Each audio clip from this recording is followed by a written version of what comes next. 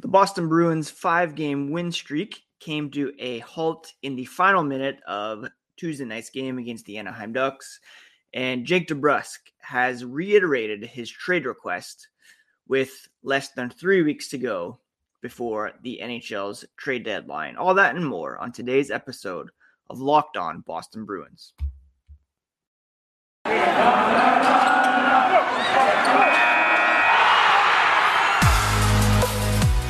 You're Locked On Bruins, your daily podcast on the Boston Bruins. Part of the Locked On Podcast Network, your team every day.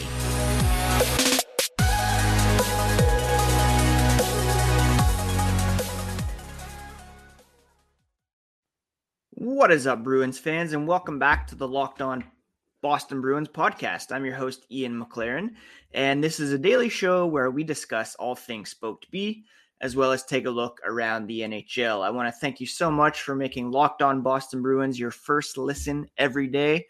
The podcast is free and available on all audio platforms, as well as on YouTube in video form, so please do subscribe.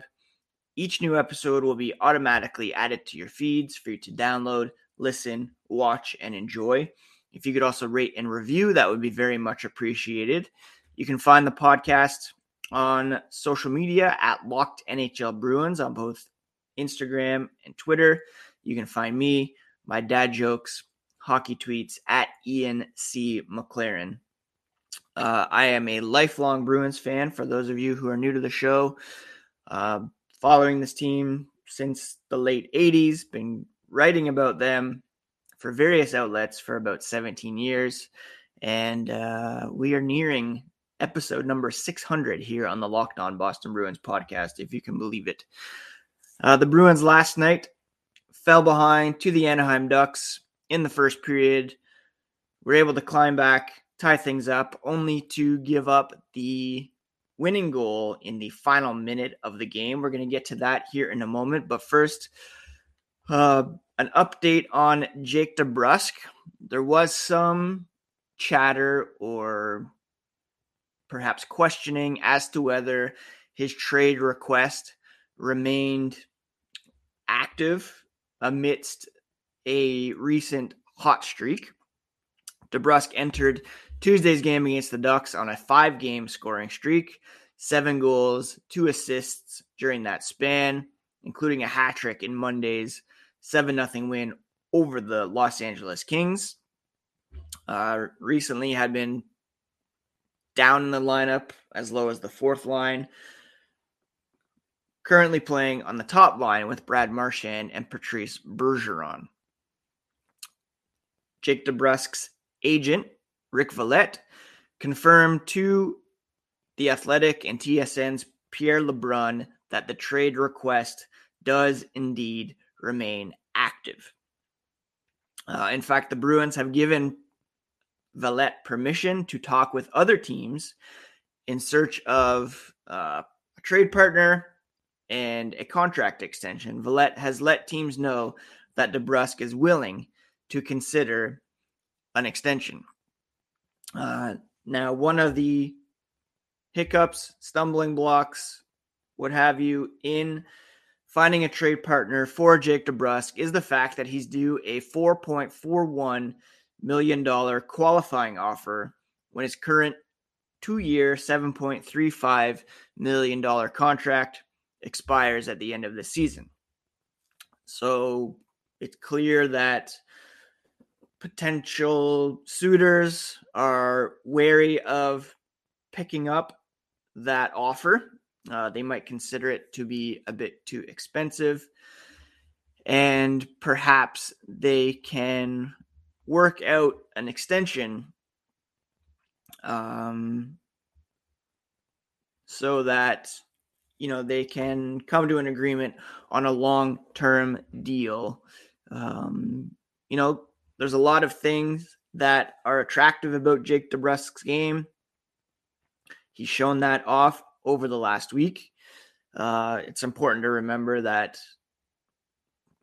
his current streak, completely unsustainable. He's shooting over 30%, averaging 12.2% for his career, 0.54 points per game for his career right now.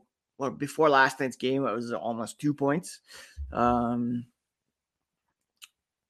If they can negotiate an extension, perhaps they can get him locked in at a lesser rate in order to get him out of there.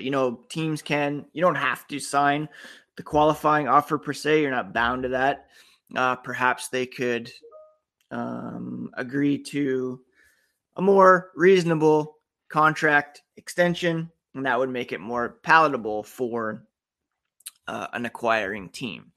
So that's the status with Jake DeBrusk. The trade request remains active, and his agent has permission to speak to potential suitors in order to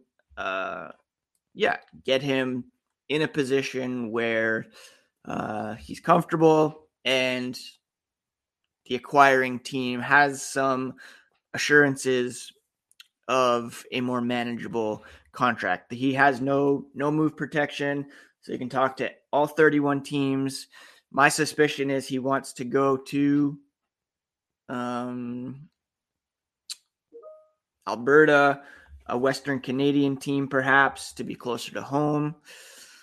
Again, even if his agent does agree to something with another team, at the end of the day, the Bruins still have to work out a trade package with that team, and it has to be worth Boston's while. My sense is, the reports all along have been that Sweeney has been limited to kind of accepting or being offered players on other teams that are in a similar boat, underperforming, in and out of the lineup. Guys like Dylan Dubé in Calgary, perhaps. Max Comtois in Anaheim comes to mind. Dylan Strome was in that position earlier in the season.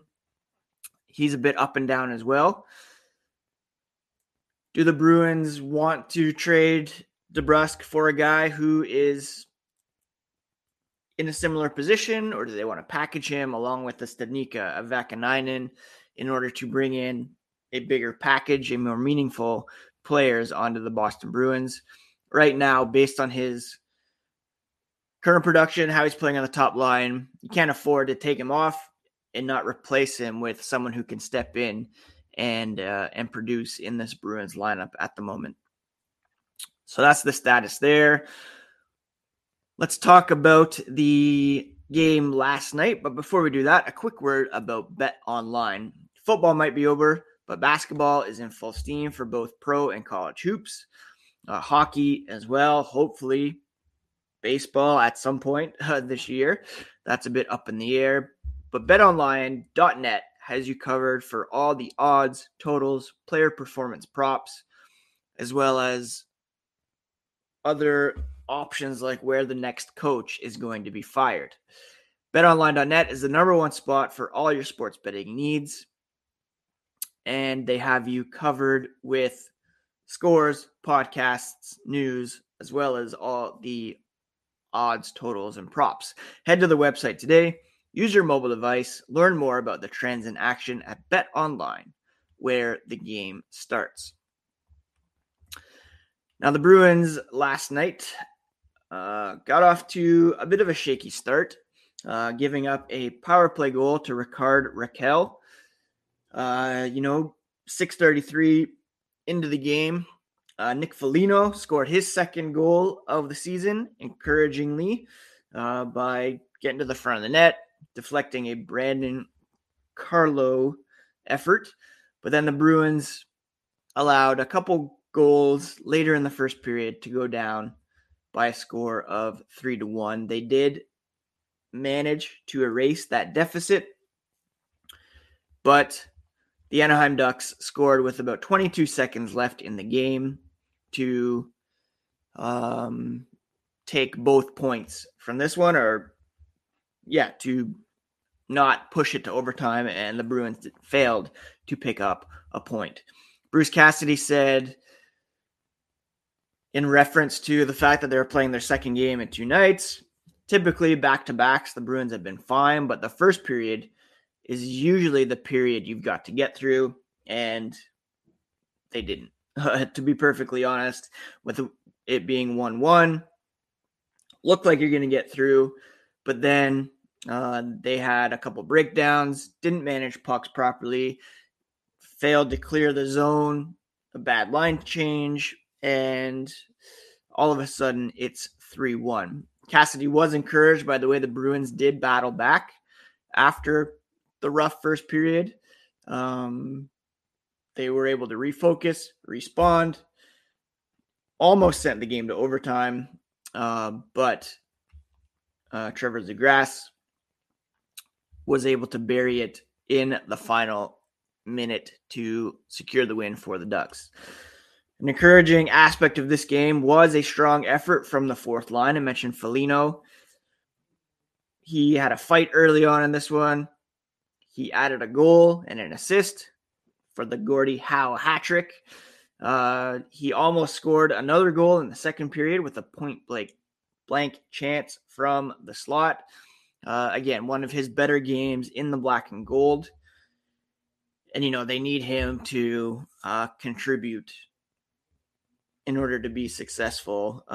He can't just, not that he's a passenger, but if he's only fighting, it's not really what they signed him up for.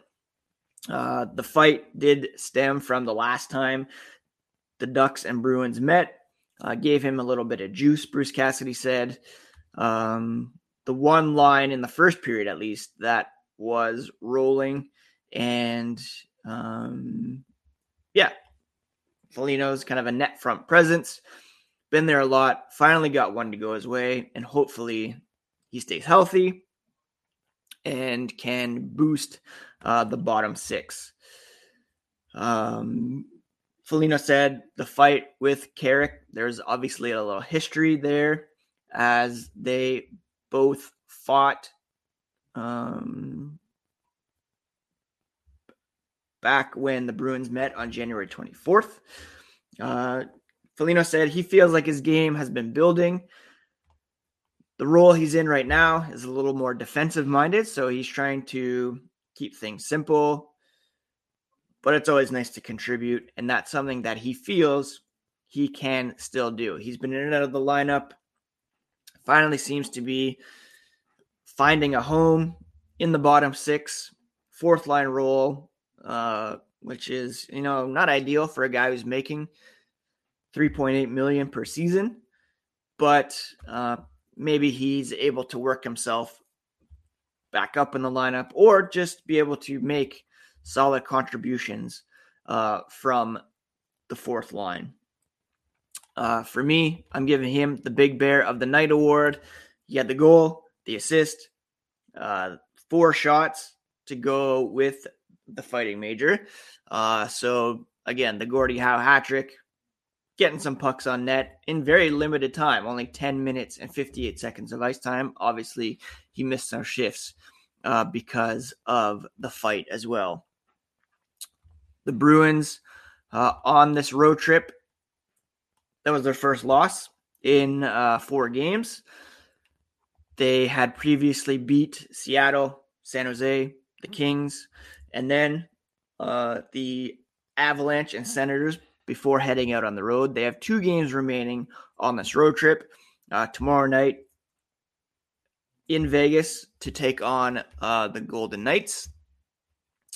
And then on Saturday in Columbus to face the Blue Jackets. On tomorrow's podcast, we're going to be talking with Tony Cordasso of the Locked On Vegas Golden Knights podcast to get a read on that team, how they're rolling these days. But the Bruins have some winnable games on tap. The Golden Knights, certainly the toughest opponent coming up. But after them, like I mentioned, the Blue Jackets, Kings, who they just rolled over, although Los Angeles probably have a bit of chip on their shoulders after that embarrassing loss. Then they play Chicago twice and Arizona over the next couple weeks. So some very winnable games for a Bruins team that does sit in the first wildcard spot in the Eastern Conference. They had a chance to pick up some points on or get within 4 points of the Toronto Maple Leafs last night. Still 6 points back with more games played than Toronto, Florida, or Tampa Bay ahead of them. So they really have caught up in terms of games played after the COVID pause earlier this season.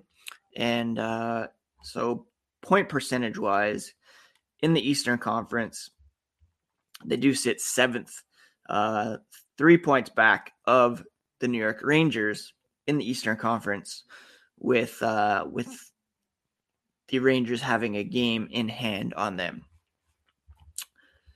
So that's the situation for the Boston Bruins. It's disappointing that they weren't able to pick up a point last night against the Ducks after mounting that comeback. Probably very disheartening to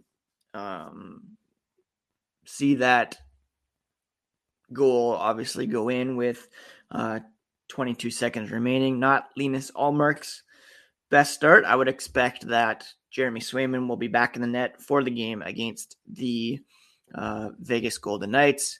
And speaking of Jeremy Swayman, he was named the Rookie of the Month around the NHL after an extremely impressive February, where he posted a record of 5-1-1 with a .960 save percentage. Again, I've been talking this week about how he belongs in Calder Trophy conversation. I do think Mo Seider in Detroit probably has that award locked up, but Jeremy Swayman certainly belongs in the conversation. And I expect, again, he'll be back in net. If they win one of these two games coming up, 4-2 on a Western road trip would be pretty decent for the Bruins, although you'd like them to come back with as many points as possible. One other note, happy 30th birthday to Charlie Coyle. Hope you enjoy your day as the Bruins travel from Anaheim to Vegas. No practice today, so I'm sure he'll find a place to celebrate in Las Vegas. I want to thank you so much again for making Locked On Boston Bruins your first listen every day. The podcast is free and available on all podcast platforms and as well as YouTube. So please do subscribe on the audio and video portions of the podcast. I would recommend checking out the Locked On Now podcast, nightly recaps of every NHL game with analysis from our local experts, free and available wherever you get your podcasts. Speaking of the Ducks, the Athletics' Pierre LeBrun reports their new general manager, Pat Verbeek, intends to sign Hampus Lindholm, Josh Manson, and Rickard Rakell to new contracts. But if he gets a sense that things won't happen easily, he could very well move them before the March 21st trade deadline. He said, at the end of the day, there's no guarantee I can get those free agents back. I'm going to attempt to sign them. If it doesn't happen, I can't just let them walk out the door for free. Hampus Lindholm and Rickard Rakell, I would be very pleased to see in black and gold. Lindholm currently making $5.2-ish million. He's a left-hand shot. I think he would look very good on a top pairing with Charlie McAvoy. Rickard Rakell scored last night. Of those players, I think Lindholm is the one they would like to sign the most.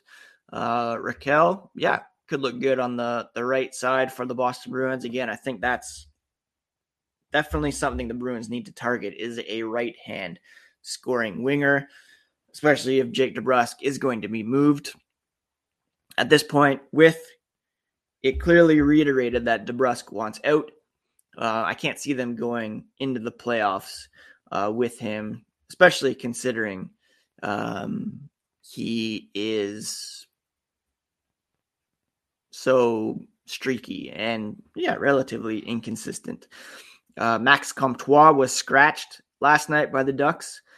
He's a guy that I think could look good for the Boston Bruins, but he's also a left-hand shot. We'll see. There is some trade history between those two teams, of course. Jimmy Murphy of Boston Hockey Now speculating that Rasmus Ristolainen could be moved, kind of jumping off an Elliot Friedman report. He wonders if Ristolainen would be a good fit with the Bruins. I do think the Bruins could use some depth on the right side, perhaps a better, more consistent option than a Connor Clifton, but Ristolainen is not that. If you look at his just peripheral stats, his underlying stats, he's one of the poorest defensemen in the NHL. Let's just say that. Again, so much speculation, questioning, rumors that will come up over the next couple weeks in advance of the NHL's trade deadline. The Chicago Blackhawks have named a new general manager, Kyle Davidson. He's looking at more of a rebuild than a retool. Where do Patrick Kane, Jonathan Toews fit into those long-term plans? Dylan Strome, again, I'm pretty high on. I would like to see him in black and gold. We'll see if there's any trades coming down the pipe for the Chicago Blackhawks, but they could be ripe for the picking. Not a huge fan of Kane personally. Toews kind of washed, so I don't know if those two guys would be worth pursuing. I mean, if Kane, there's some if there is some salary retention there, perhaps that would be more palatable, but just not a fan of making that move. Anyways, that's it for today's episode of Locked On Boston Bruins. Thank you so much again for making this your first listen every day. Please do check out the Locked On NHL Fantasy Podcast. They've got all the tips you need to win your league. And we'll be back tomorrow with all the latest on the black and gold, as well as a check-in with Locked On Golden Knights ahead of tomorrow night's game in Vegas. I hope you're all having a great week, and we'll talk to you again tomorrow here on the Locked On Boston Bruins podcast, part of the Locked On Podcast Network, your favorite team every single day.